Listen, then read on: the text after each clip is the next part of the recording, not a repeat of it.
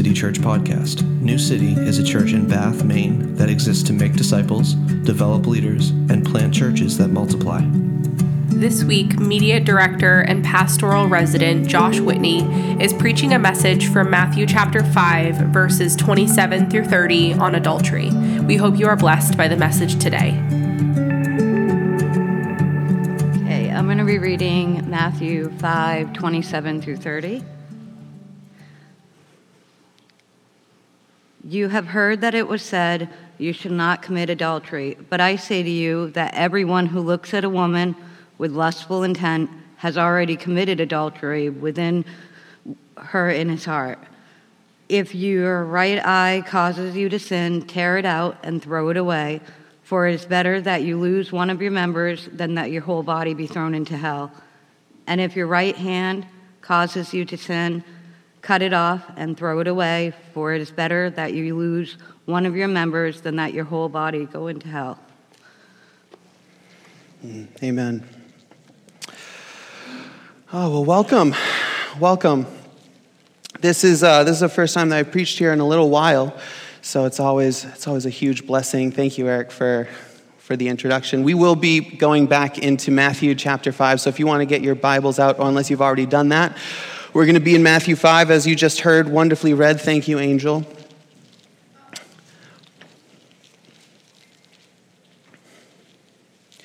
It is a joy to be able to do this.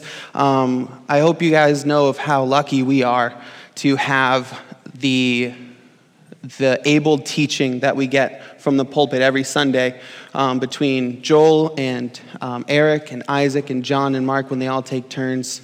Preaching, that we're very blessed. And so I hope that as I'm up here, it is the word that is preached. That's what we see in Romans 10, that it's the word that is preached that brings power and not the individual person. Thank you, Lord. So with that, let's kind of dive right into this. This sermon it's a difficult one, for sure, especially in our culture of where we live. Of self-identities and everything. This is going to pierce the heart. It's going to pierce the heart of who we are as individuals. That was a wonderful time of prayer by Josh. Thank you, brother, for that. That this is going to go straight to who we are as people, and especially in this culture. This passage continues by going after the heart of mankind and our deepest and most hidden senses, where you think you are alone and hidden from the world, a place in which you can live free and hide. No one would ever know, and no one will ever judge you. No one will be able to see that, but I think we all know, however, that that's a lie. Especially for those of us who are in Christ, we know that that's a lie. We know, because we know the truth. We know the truth of who God is, and not only that, we know ourselves. Right? We know our inner thoughts. We know what we think. We know what we feel, and we know what we conjure up in our spirit. So, why do we consider ourselves safe then in this fortress of our own minds? This section of Scripture, starting in verse 17 and going through to the very end of this chapter at verse 48, is all about the heart of the law. Why it was given and its purpose. And I would argue, really, the entire sermon is going to speak about the heart and speak about not only the heart, but God's relation to it. So, with that being said, let's pray, and then we'll go into the text. Lord, it is because you have given us your word that I can even stand here today. Lord, it is because you have revealed yourself, God, that someone could stand here at a pulpit or at a music stand with a book in hand and preach confidently and proclaim to people truth, Lord, that they must fall under. Not because some people are smarter than others, Lord, but because this is your word and this is the authority of who you are revealed to us, not because of who we are. Lord, I pray that you not only pierce the hearts of everyone here, Lord, that you would also convict me, myself, as we go through this. There is nothing set aside, Lord, that you are not capable of taking hold of. God, use this time to minister to your people, to minister to the church, God, the bride of Christ. Let this be all for your glory, because you alone are worthy. You alone are King. God, thank you for your word. Be with us in this time. I pray this in your Son's name, Jesus. Amen. So then let's start at verse 27. You have heard that it was said, you shall not commit adultery. Now, it's very interesting, and Joel pointed out to this last week when we went through anger, and I think it's worth just kind of diving into a little bit. It's a very interesting phrase of how he starts this off. He says, you have heard. It's very different than especially when we're taking in context. That's how we look at the word. We take it in context. The book of Matthew, the gospel account according to Matthew, 9 other times in one instance where Jesus talks about the scriptures, he says, it is written. Most notably, when we go into the previous chapter, in chapter 4, it is written is what he says to Satan as he tries to tempt him and give him things of the world and give him power. He says, it is written. This time, in this section, in this part of the sermon that he's preaching, he says, you have heard. Or in other times, he says, you have heard of old. And I think that's very important. I think that's very critical to how we understand this text, that there is a clear difference in how Jesus is approaching this here than how he approaches the scriptures, the Old Testament, the law and the prophets, every other time in his earthly ministry. And why is that? Is it to say that these parts that he's quoting are somehow not as important? Or these, you've heard the Old Testament law, you've heard this radical view, but we're going to correct that here today. No, I think and we get that, we know by verse 17, just a few verses before, when he says, do not think that I have come to abolish the law or the prophets. I have not come to abolish them, but to fulfill them.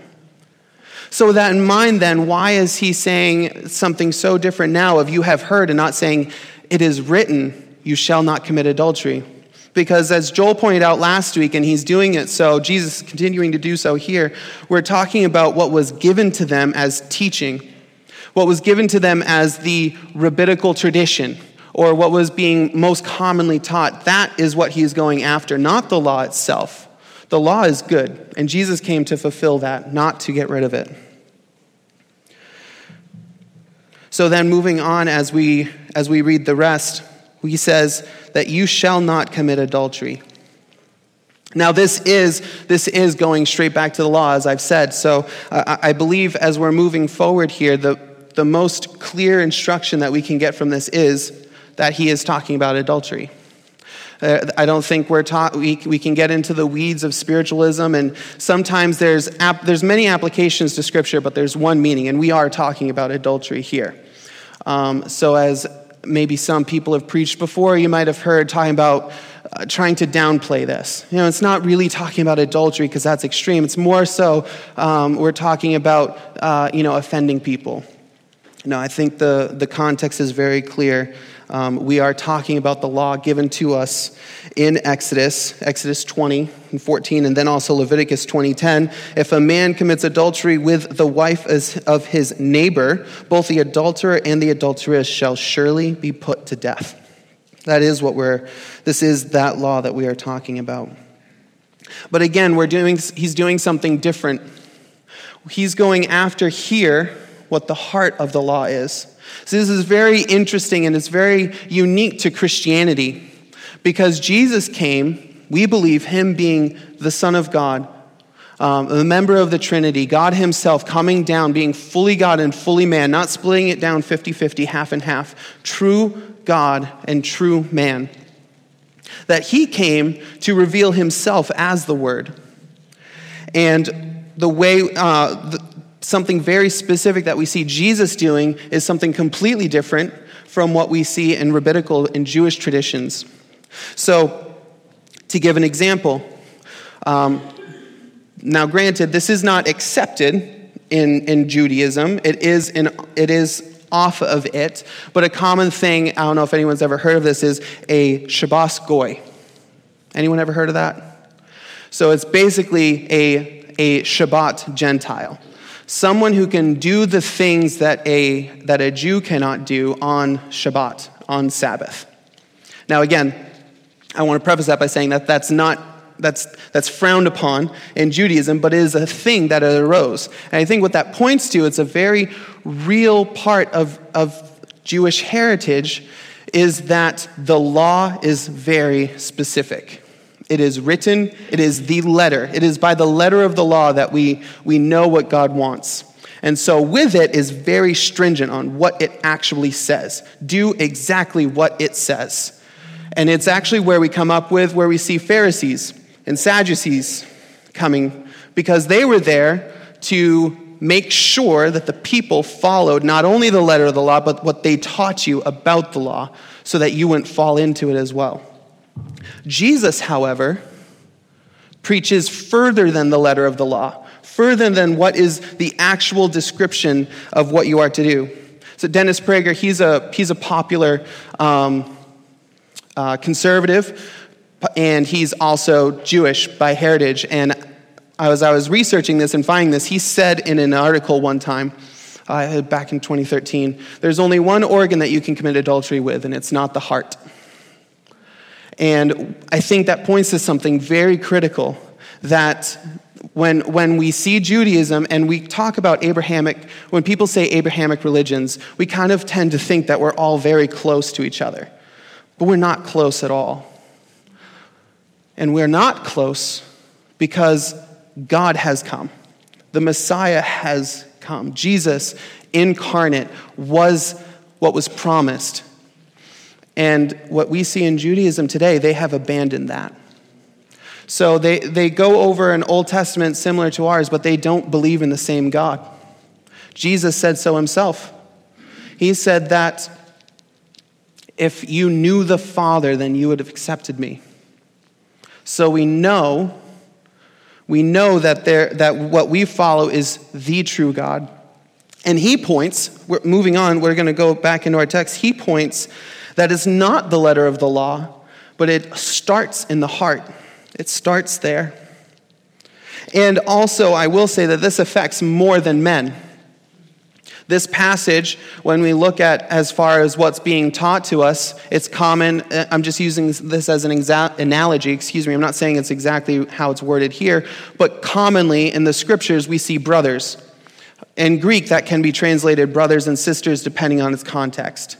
And so I think it would be foolish to say that the only people capable of following this text of what Jesus is talking about is only men and only married men, because this is going at the heart. I think that's the point of what Jesus is talking about here. He's going after the heart. So, let's dive in a little bit then. What is lust? I think the scriptures, I know that the scriptures are very helpful in this, is what I meant to say. And we can very much look at the Song of Solomon for that. So the Song of Solomon, as some people may have suggested, that it's really meant to be an image of how God intimately loves his people. Obviously there's a lot that you can go into. You can very much see how God loves his people, but I believe truly that the Song of Solomon, the book Song of Solomon, is an image of man and woman, of what love, of what desire, of what that relationship firmly looks like. And so with that, I'm going to stop my description there. And I want to do so for a very specific reason. And that reason is, this is a matter of the heart, of what lust is and what is known to be, I would argue, is understood. If you want to tell me that you can watch certain things on TV and the movies because it doesn't bother you, or you enjoy going to the beach, that was a wonderful example that Josh brought up. If you can go to the beach and you just like to enjoy the view, and it doesn't affect you and it doesn't bother you, or there are certain Instagram accounts that you follow and that you subscribe to because you just enjoy beauty. I would challenge you that God knows your heart in that. God knows your heart in that. If it's possible that you see attractive women or attractive men in certain areas of our culture today and it does not bother you, praise God. Praise God. Not a lot of people can do that.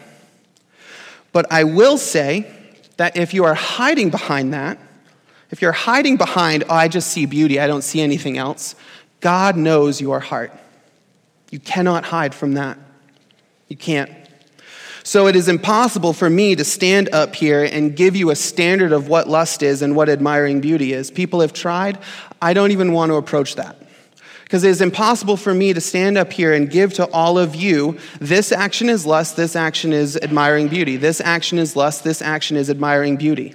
I cannot create this law for you. No one can. But you know your own heart. You know your own heart. You know your own thought. So if you can sit there behind a facade of, I just enjoy beauty, but deep down that's not true, the Lord knows. The Lord knows, and he always finds that out. Trust me. He always finds that out. So let's go down into that. Let's go into our hearts. Our hearts are in much, much needed help. So those of us in Christ, we are redeemed. Amen? We are redeemed, but we still live in a law of sin. And I say that if you want to flip with me over to Romans 7, we'll briefly go over this. Flip or tap. I am with Joel. I love the sound of flipping paper, so if you want to make my heart happy, you can do that. That's so good. Thank you. So we're going to start in verse 22. For I delight in the law of God in my inner being, but I see in my members another law waging war against the law of my mind and making me captive to the law of sin that dwells in my members. O wretched man that I am, who will deliver me from this body of death? Thanks be to God through Jesus Christ our Lord. So then I myself serve the law of God with my mind, but with my flesh I serve the law of sin. Going immediately, there's a quote here by John Owen. I apologize, it's not going to be up on the screen, but it comes from a book called Indwelling Sin. It's a wonderful book. I recommend everyone read this. But here's a small quote from that. Our Savior calls what comes out of the heart of an evil man the evil treasure of his heart. Luke 6:45. This treasure will never be exhausted by spending it. Just as with grace, the more it is used and exercised, the more it is strengthened and increased, so the more men sin. The more they are inclined to sin.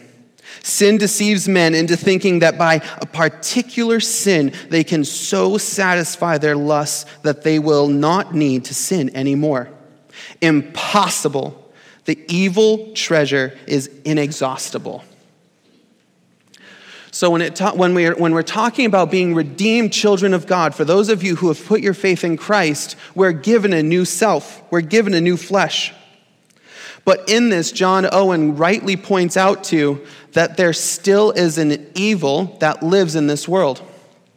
There is the law of sin, and that wages war against who we are in Christ, the law of God. I'll also say, I didn't write this down, but in that book as well, John Owen argues, and this isn't quoting, this is just a point that he argues, that there are two problems with the Christian today. There are two problems with the Christian. One, you think of yourself, I am redeemed. I've been given a new self. There is no sin in me.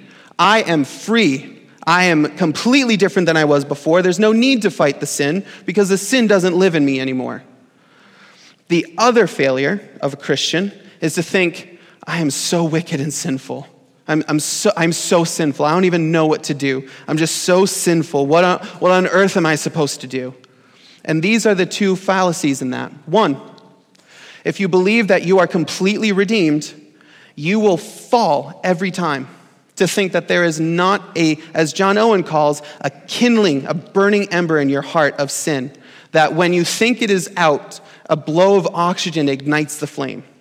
You're also wrong to think that you are so worthless in your sin that there is no hope for you at all. Here's a, no, you know what? We're not going to go there. We're going to continue forward. There's something that I want to point to, and that's in Hebrews 4. Hebrews 4 as well, starting in verse 12. Here's how we know that there is hope for us in Christ. Hebrews 4, starting in verse 12. For the word of God is living and active, sharper than any two-edged sword, piercing to the division of soul and of spirit, of joints and of marrow, and discerning the thoughts and intentions of the heart. And no creature is hidden from his sight, but all are naked and exposed to the eyes of him to whom we must give an account. It's the word of God.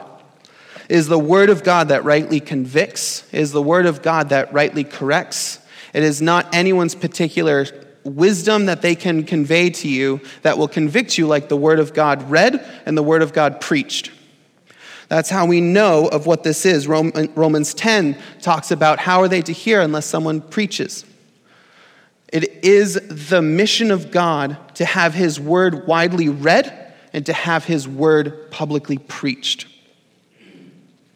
So let's move back then to Matthew 5. Matthew 5 then.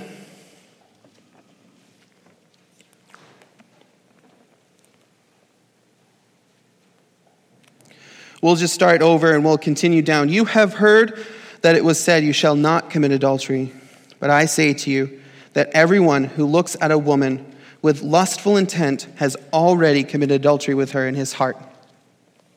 Has already. Underline that. If you're writing notes, write that down. Has already. When we're talking about what our heart produces, it produces sin. And this is that distinction between what Judaism will point to and what Christ rightly taught. That it's not about your physical actions. If you didn't do it, you can't be guilty of it. Well, Jesus says you did do it. You did it in your heart. You have already committed adultery with her in your heart. So, I should say then, does that mean that this lustful intent is the same thing as physical adultery on your spouse? I would say not. I would say that it's not the same thing. So if your spouse convicts or says to you that I've looked lustfully at someone else, you shouldn't immediately run out for a divorce. However, it still is a sin being committed in your heart. So just because it's not the same thing, just because you didn't actually commit adultery with someone physically, is that better? Is that better? Be like, well, all right, so I didn't actually commit adultery, so I'm off the hook. Is that a win? Is that a victory? Jesus came to die for sin, and not only sin outwardly by committing a physical act, but the sin in our hearts. So I would subscribe to what the biblical teaching in the scriptures is, that everyone born is born into sin. And it is not because at one point you committed the sin that Jesus had to die for, but because of our former parents, Adam and Eve, we live in sin. We are born in sin. David says, in sin I was made in my mother's womb. So I believe that sin is here. So Jesus had to die to make that right. But if you'll allow me to go into a small analogy, if the lust of your heart was the only thing you ever did wrong, it is still worthy of Jesus' death to make you right. Can you imagine? Because I'll say this first, but we are meant to be conformed to the image of God, are we not? Romans 8. We're meant to be conformed to the image of Christ. And it is by the renewing of our mind in Romans 12 that is how we are to become more like Christ. Could you imagine if Jesus here on earth in his earthly ministry was lusting after the women he was ministering to? Clearly, Clearly, it is our thoughts and our intentions in our heart and what we contrive in secret, or what we think is secret, that is worthy for the Son of God to be killed on a cross and to shed his holy blood. Praise be to God that he still did do that. And we are redeemed by faith in Christ. Please don't misunderstand this sermon as a sermon of law. That was my whole struggle with this, trying to figure out what exactly I wanted to say, is please do not hear this as a sermon of law, as a sermon of what to do, that this somehow points to what really matters is what you do. Do. And we'll get on to that later, but I just felt like I wanted to say that. Please continue hearing, continue listening. Read as we're going through the word. Read it for yourself. What I don't want to try and convince you of is be a better person. That's not what I'm trying to convince you of. So let's go into verse 29 then. This is probably what a lot of people have questions on today. Verse 29 and 30 says, "If your right eye causes you to sin, tear it out and throw it away. For it is better that you lose one of your members than that your whole body be thrown into hell. And if your right hand causes you to sin, cut it off and throw it away. For it is better that you lose one of your members than that your whole body go into hell."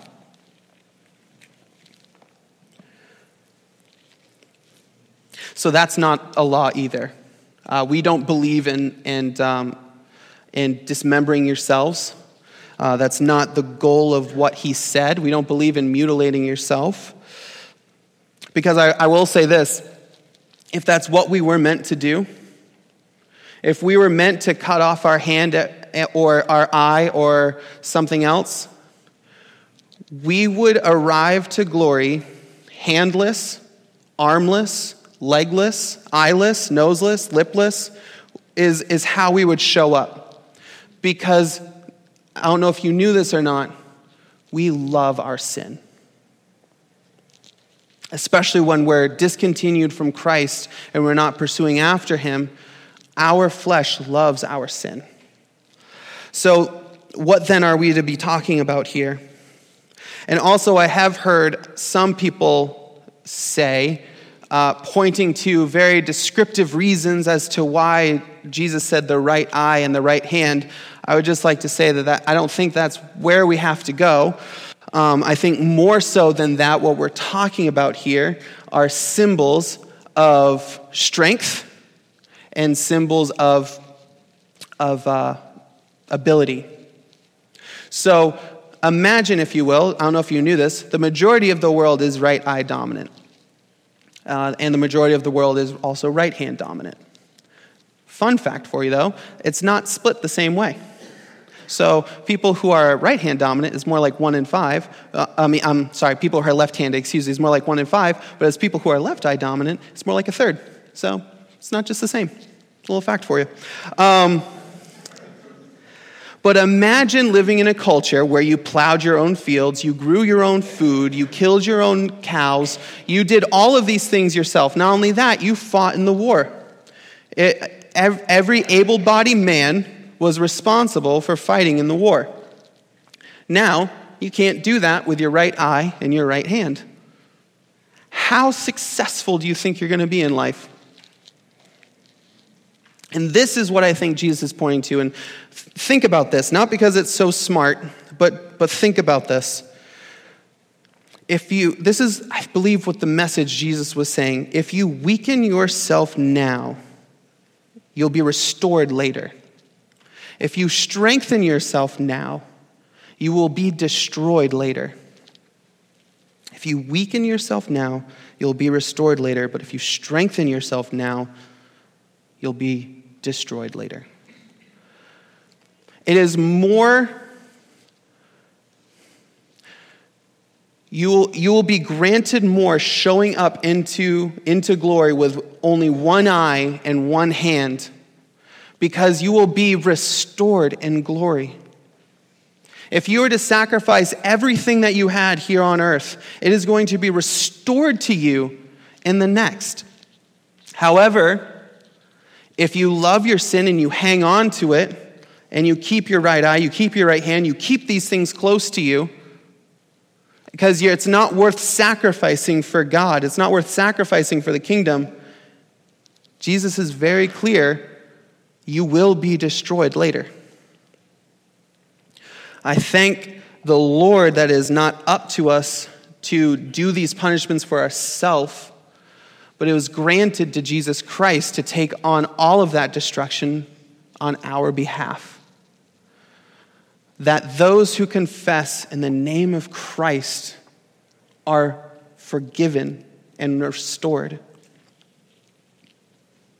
You don't actually have to dismember yourself because Jesus took on all of that himself. So what's some application then for this? Here are some ways that I see the text being addressed to you. For those of you who are single here, and by single I mean unmarried, or whether you're dating, courting someone, or you're unattached. If you're single here and being unmarried, you have an immense challenge in front of you because you don't have someone to put these romantic affections toward. So this is the time with which the devil wants to bring you away from Christ with the lie that you can find comfort, satisfaction, enjoyment, and fulfillment in the physical world. There is a lie being spread out there that, we have needs. Stop it there. Or that God created us for companionship. Now, those are truths mixed into perverse lies from the enemy. Because here's the truth. Humans were created to be fruitful and multiply. It's true. What that doesn't mean, though, is that you have specific needs that need to be met, and you're only human. You were created for it. Humans were also created for companionship, but in relation to God first. And not only God first, and also to each other, but that ultimately points to our Creator. So, dear single ones, find your comfort, satisfaction, enjoyment, and fulfillment in Christ. And don't be taken by this lie. The world wants to tell you that you are enough. It's what you feel and it's what you want. And who's to tell you that you can't have what you want? Jesus. He said, die to yourself. Nicodemus came to him and said, what am I to do to be saved? He said, be born a second time. There's an impossible feat in front of us of what it means to do what Jesus has called us to do. And I'm going to move on for a moment. For those of you who are married, you also have an immense challenge in front of you.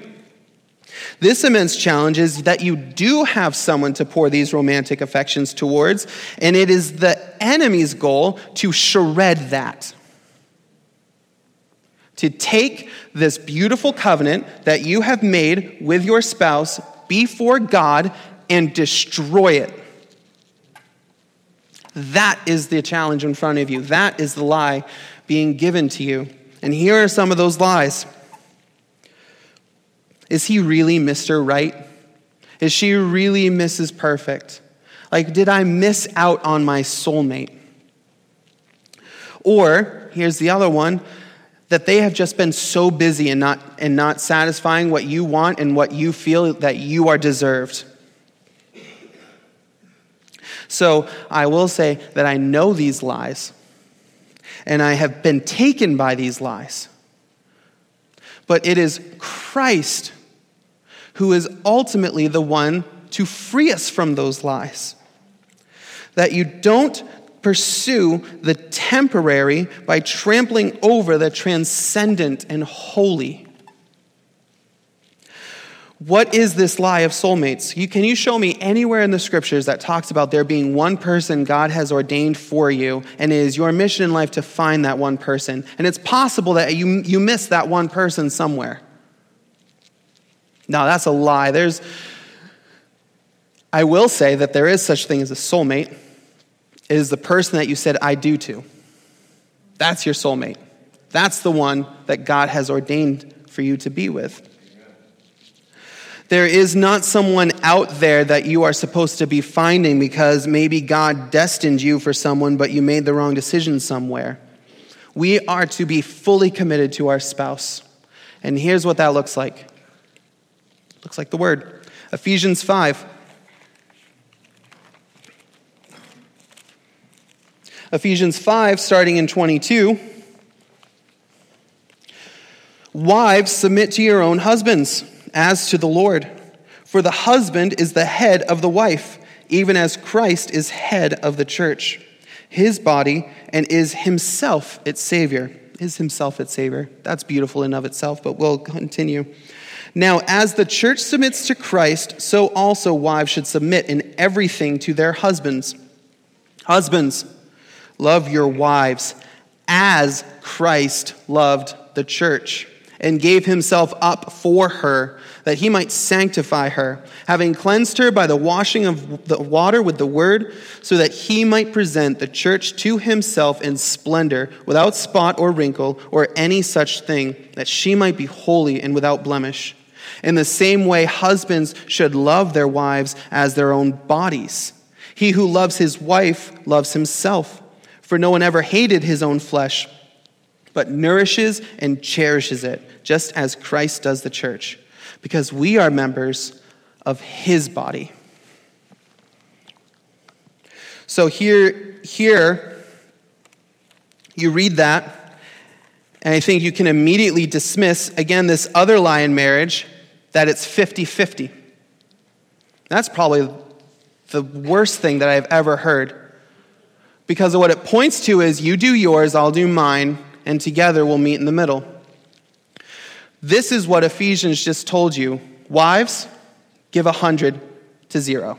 Husbands, give 100 to 0. If your spouse is not putting up anything in the relationship, give 100%. Wives, submit to your husband as to the Lord. That's hard. Ask my wife. Husbands, love your wives as Christ loved the church. Do you know what Christ did for the church? It says so, he gave himself up for it. But do you know what he did? He took on all of the responsibility of God's people, bearing all of their punishment and killing it on the cross. Did he do any of that sin? Was he responsible for it and said, I'll do it? Yeah. That's hard. Husbands, love your wives in that way. Simple enough, straightforward, it's easy.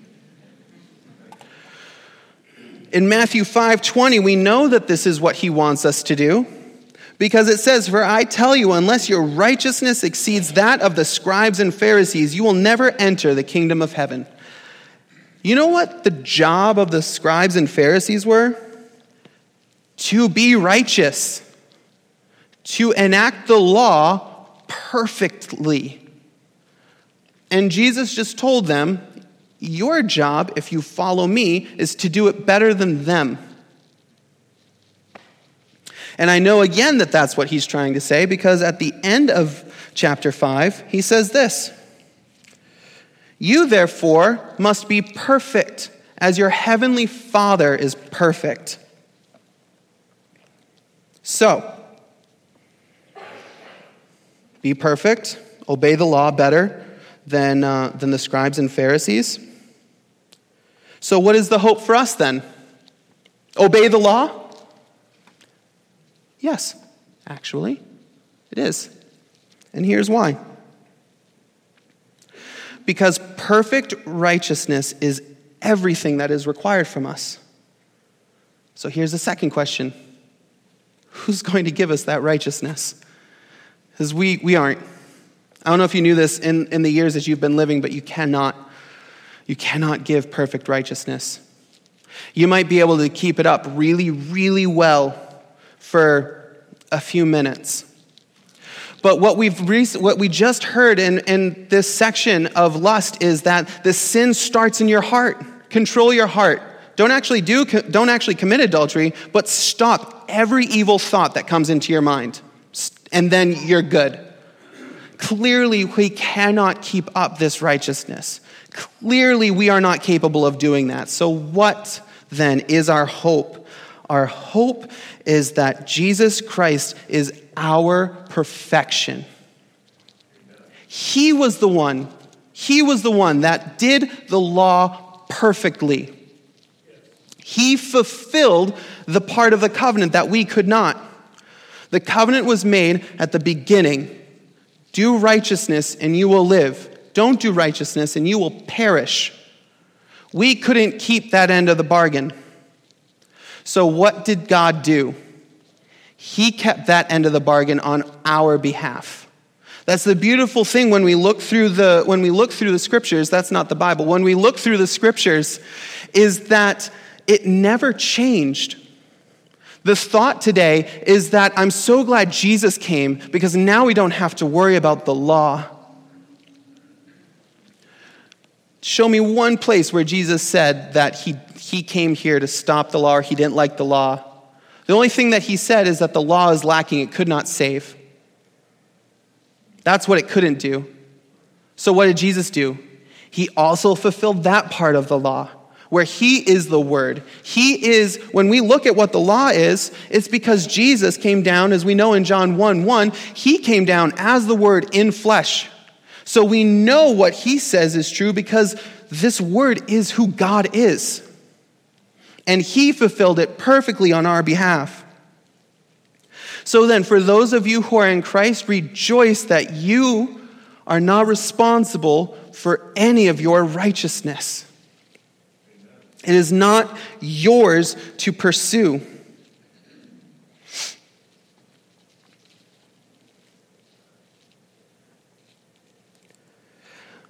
First Corinthians 10:12-13 says, "Therefore, let anyone who thinks that he stands take heed lest he fall. No temptation has overcome you that is not common to man. God is faithful, and he will not let you be tempted beyond your ability. But with the temptation, he will also provide the way of escape, that you may be able to endure it." This is commonly taken out and then says, God cannot give you more than you can handle. That's wrong. God absolutely gives you more than you can handle. It's the reason the Son came, is because you cannot do what you can. I'm getting lost in my analogy. You can't do everything that the Lord has put in front of you. That is why we have a Savior. That is why we have Jesus Christ. What this does say, though, however, is that you, Christian, can withstand any temptation laid before you. Because of Christ, because of his death on the cross, because he fulfilled our side of the covenant, that we were then guaranteed a place. Not only guaranteed a place, we were guaranteed fulfillment. We were guaranteed to be made whole. How? Through the Spirit. The Spirit, as told to us in Ephesians, is a seal, a guarantee. What the Greek there is trying to explain is a down payment, like on a property. The Holy Spirit in you is the down payment for your inheritance that will be later.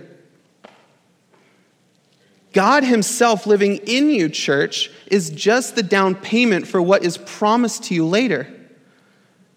Everything is going to be restored to us. Everything is going to be restored to us. I cannot tell you how happy I am that God is going to restore me. Look at me, I'm standing here on my own two legs. I got both my arms, I got both my hands, I got both my eyes, and I cannot wait to be restored. Because at that moment, because of the guarantee given to me through the Spirit, because of Christ's death, pain, not just physical pain, but the pain and the anguish of knowing that there's a holy God that you cannot please with your own righteousness is gone forever. There's no more need or desire that I'm going to fail again. I'm going to let him down. Sin has a grip on me and I don't know what to do. That's going to be gone. Gone forever, because we will be in the presence of the Lord forever. Revelation talks about that when New Jerusalem comes down, there will be no need for a sun. Why? Because Jesus and his light will be all of the radiance that we'll need. No darkness. No darkness. Think about that. Jesus said in John 3 that people are afraid of the light because they're afraid that their deeds will be exposed, so they love the darkness. In the new city, when everything is fulfilled, there's going to be no darkness. There's not going to be any corner or crevice that we can hide in our sin, because the light is going to expose everything, and everything will be holy and good and right and just and beautiful in his sight. Everything. If you are here, and this is your first time, or you've been coming here for a while still, but you have never put your faith in Christ, I have no words of a better life for you. I have no words of how to have a happier life or how to have a more successful life. Other than, this is the encouragement I can give you, is that you're being promised a lie. Right now, with what the world tells you, you are being promised a lie. The lie is that you are good on your own and that you don't have to worry about all this lust that I've been talking about and adultery and fornication, because you are free from religion. You're free from all this. But this reality is not one where you get to pick the religion you like or don't like. I'm not here to ask you, won't you make Jesus king? He's already king. If you've been sitting here and you have not put your faith in him, Jesus is still king. He's still ruler over this world. I'm not here to convince you to give Jesus a shot. That's not what I want to do. As some preachers, unfortunately, I hate putting those two things in the same sentence, have tried to tell you of just try Jesus. There's no trying Jesus. He's king. Walk into some kingdom where there's a king and queen and be like, I reject your authority. We do. Even those of us in Christ still do. But here's the beauty. Jesus is king. That's the good news. Jesus is king. You don't have to sift through the different religions and find out which one best fits your needs. There is truth in this world. That is not what's talked about today, but there is truth in this world. There's objective truth in this world. If you don't believe me, ask someone if you can slap them. There's objective truth in this world. We cannot hide it. As much as you try and do so, please, I beg and I urge you and I implore of you, Jesus is king. He's ruling over the world, and he set himself as the propitiation, which means the payment instead of, for your sin. Those who confess in the name of Jesus Christ will be saved. That's a promise. It's a promise. It's not a test. You can turn from your sin, because I know that when you're out and having fun, it makes sense. But at some point, you sleep in your bed alone, by yourself, in your own thoughts. And I know that this question haunts you. What is this purpose? What is the meaning of any of this? I know that's a thought. I know you think that. Everyone thinks that. I think that at points. And I praise the Lord that he is the meaning. I don't have an answer for everything of what will happen tomorrow, but I do know this, that Jesus Christ, again, I'm going to say it again, is King. And he has given to us what it is that we are to do. What is the meaning of life? What are we supposed to do? What do I do with this sin? Do I even believe in sin? It's all here because he loved us enough to reveal himself to us so we don't wander around aimlessly thinking about what if. He has given the word to us. I pray that you take that seriously. I pray that you find that the word is true. We're going to end up closing here in a minute. I hope that you've heard the word. That for you, Christian, I just want to sum up in this way because, I don't know, I just feel like I want to sum it up. If you are saved, that the hope of Christ is in you. And you don't have to be bound by lust and sin anymore. You're free from that. So this law of sin that Paul talks about in Romans 7, I want to say this. It doesn't mean, however, what am I to do? There's a law of sin. Romans 6 says, what shall we say? Are we to continue in sin so that grace may increase? May it never be. How are you who died to sin still live in it? Clearly, Christ has called us out of sin, and it's possible through the down payment given to us by the Spirit for our further inheritance where we will be made whole. That is the hope. We're going to be made whole, church. If you're not saved, none of this means anything to you. I would argue it still does. Turn to Christ. Turn to Christ. Find freedom in serving the King, not a king, the King. And be free from sin. Be free from the lie that tells you you are your own person. You are made for yourself. And fall under the lordship and salvation of God, who not only shows you what the standard is, but provides the means for that standard. So we're going to take communion now. So as we pray over this word that you just heard, and pray now for yourself. Because what we're about to take is beautiful and is serious. And so let's pray. Lord God in heaven, how majestic is your name above all the earth. Lord, there is none who can sway your hand. You are firm in your ruling. You are firm in your ordinances, Lord. You are unmovable and unshakable. Father, we are here because of who you are. Lord, for those in this room who have professed faith and belief in Christ and who have been saved by your precious blood, Lord, redeem their minds daily, Lord. Renew them, sanctify them, make them more like your Son, God. And if there are people who have never turned aside to see you, Lord, that you would shake them now. Lord, I pray even that you would not give their minds peace and rest until they've come to the understanding of Jesus and his salvation freely given. Lord, you are worthy of it all. We thank you that you've given to us your word that we can understand it more clearly. Lord, I thank you. Lord, I thank you. I thank you that we're going to be made whole. And so as all this that I pray in your Son, Jesus' holy name, amen. Thanks for listening to today's episode of the New City Church podcast. For more content from New City Church, check us out on any of the major podcasting platforms.